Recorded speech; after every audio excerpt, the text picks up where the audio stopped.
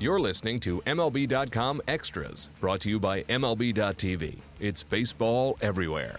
Hey, everybody. I'm Anthony Castrovan. Thank you for tuning in once again to our weekly Royals chat. I'm going to bring in Jeffrey Flanagan. And Jeffrey, for me, the question with the Royals right now is when does a slump become more of a trend? Obviously, the last couple of weeks have not gone well, but really going back to mid-April, the Royals have dropped 13 of their last 20.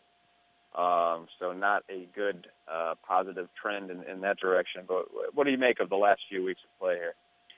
Well, I think, you and I talked about this in spring training, and you asked me to predict what kind of season the Royals would have. And I remember saying at the time that I thought it was going to be very hard for them to maintain that kind of energy that they had over the last year and a half, going back to 2014, and just the intensity that they showed the last, season and a half. I didn't think they could maintain that, and thought they might just kind of muddle around 500 for the first couple months here, and then probably, get a sense of urgency in late May, early June, and just kind of kick it into gear.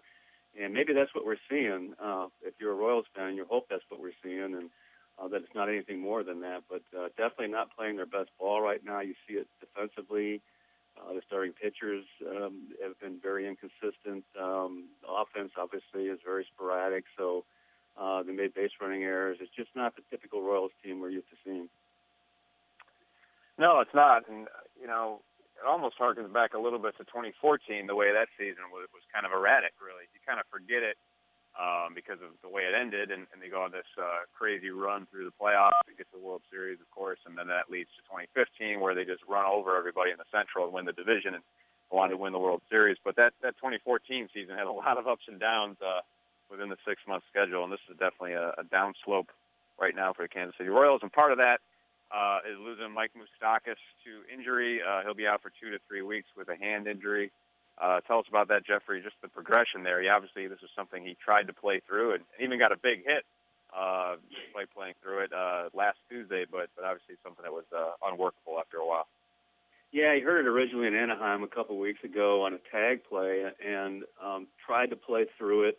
And most teams' training staff will allow the player, if they can manage the pain and they can perform adequately to work through it. And he re-injured it at the following Sunday at Seattle, kind of jammed it again. Came back to Kansas City, finally had the X-ray. It showed what he pretty much knew, is there's a hairline fracture, kind of tip of a bone in between his thumb and his palm. It's not a fractured thumb. It's kind of this useless bone, which described me, that they just kind of float in there, but it can be very painful. And so he just wasn't able to perform. Although you mentioned, he did get that big hit to win the game to tie the game against the Nationals. And if they didn't have that win right now, they'd be really in the tailspin. But he just got to Cleveland, could not, figure he was not going to help the team anymore.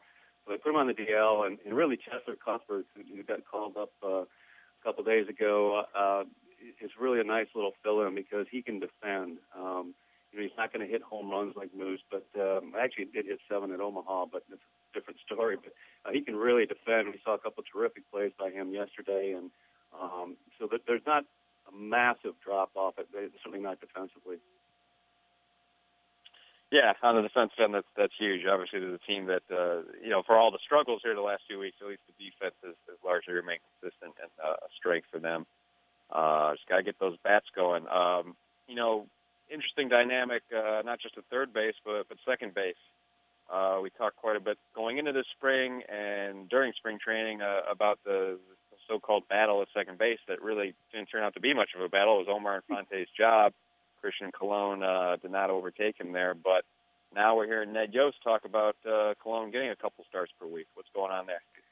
Yeah, I think they've just gotten a little frustrated with Omar's defense. And as you know, this team, if you can't defend, you're not going to be on the field. And he's made several unable to make several plays up the middle to his backhand. And I can think of 4 right off the bat. And it's so unlike Omar. He's been much better offensively than he was last year, and his legs are really good. I mean, he's beaten out a couple infield hits, including one I think that surprised Lindor the other day in the 9th inning of a loss. But he beat out what was really a routine ground ball to short. So he's moving well, but for some reason he's just not been able to get on track defensively, and so Ned has theorized that maybe if we give him a little bit more rest each week, he'll be more productive, and that's exactly what they're going to try to do. You're going to see Cologne out there 2 or 3 times a week, and Christian, of course, is very, very hungry to get more at-bats and get more playing time. So we'll see how that develops down the line. It was interesting the minute that he said that. The next time we saw Omar, he did make a really nice play off a backhand up the middle with a strong throw to first. So maybe Ned got his attention.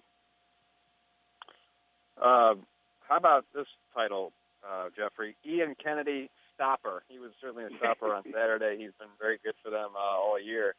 Not something we necessarily expected going into the season. No, just one shaky start so far. He really been their best overall starting pitcher, and once again, Dayton and the scouting staff strike gold there so far. I mean, it's going to be a long season, obviously, but they'd really be in a mess right now if they didn't have Ian Kennedy. He just pitched another terrific game on Saturday when they desperately needed it. Ned and I were talking before the game that, what this team really needed at that time was just to have somebody go out and throw a shutout and take some of the pressure off the offense. And sure enough, that's exactly what Kennedy did. And he's been a terrific get for this team. He fits in well in the clubhouse. His fastball command is, right now better than any starter on the staff, and maybe one of the best in the league. I think the last stat I saw was, and also he's getting strikeouts on that fastball, something like 30 out of his 36 strikeouts have been on the fastball. So you're talking about a guy who throws 90, 91, 92, so it's not an overpowering pitch, but he's able to back hitters off and lock them up on that fastball, and just been a terrific addition, which, I'm sure confuses a lot of the so-called experts out there who question that signing. Yeah, so-called not naming any expert. names or anything. No, you can name my name. So-called certainly fits there. Lorenzo Cain, Alcides Escobar, those guys have shown some signs of life at the plate in the last week. That's been a positive. Yeah, absolutely. Especially if they can get Lorenzo going, that offense, and Esky, get the offense going at the top. You might get some more production all the way through. And yesterday we saw Lorenzo get his first double of the season on May 8th, if you can believe that. Now, to be fair, the game-winning hit he had earlier in the week against the Nationals would have been a double or a triple, but because it was a game walk-off game, it was just a single. But still, he's not, had much good luck, too. He's hit, I think I saw a stat where he's hit 14 balls with an exit velocity of over 100 miles an hour, and only 4 of those have been hit. So he's had some bad luck, but he's swinging the bat much better in the last, I would say, 5 or 6 days. His average is starting to creep up a little bit, and hit the ball very well yesterday in a loss. But they really need to get him going and get Esky going and get some runs early in these games. Jeffrey, what's the state of your Twitter mentions? Which is what? I can't imagine it's a very positive place to be for the Royals fan base. Right? It's a lot of it's been pretty it's been pretty bad the last week, and then when they won, they jumped to an early lead on Saturday. Kendrys Morales hit a big 3-run homer, and it was amazingly calm throughout the whole game. So I guess we know how to calm them down if the Royals just start hitting and get a lead once in a while. But they were back up, with their fangs yesterday. That's another loss. So especially when there was a couple of possible questionable decisions by Ned, bullpen-wise. So which actually can be explained. He left Volquez in to face Chisenhall. But, of course, as you know, Chisenhall would not have hit if he had brought in the left-hander Duffy. It would have been, Rajai Davis or something like that. So sometimes fans don't quite understand that the other manager has options too. But it didn't work out, whatever it was. And of course, the first guy to get blamed is always the manager. Yeah, we've seen a lot of that with Ned Yost over the years. I'd say he's redeemed himself pretty well. And the Royals trying to redeem themselves after this slow start. So we'll see how the rest of the month progresses. But hard not to notice they got 7 games against the White Sox this month. So obviously it would be a good time to turn things around. We'll continue to check in with Jeffrey Flanagan each week. I want to thank him for joining us. Thank you all for tuning in. This has been MLB.com Extras, Kansas City Royals edition. MLB.tv Premium, the #1 live streaming sports service, is celebrating 13 years. Watch every out-of-market regular season game live or on demand in true HD. Real-time highlights, live look-ins, pitch tracking widget, and more. MLB.tv Premium includes a free At-Bat 15 subscription. Watch live baseball on over 400 mobile and connected devices. Watch at home, in the office, or on the go every night on every device. Blackout and other restrictions apply. Visit MLB.tv for details.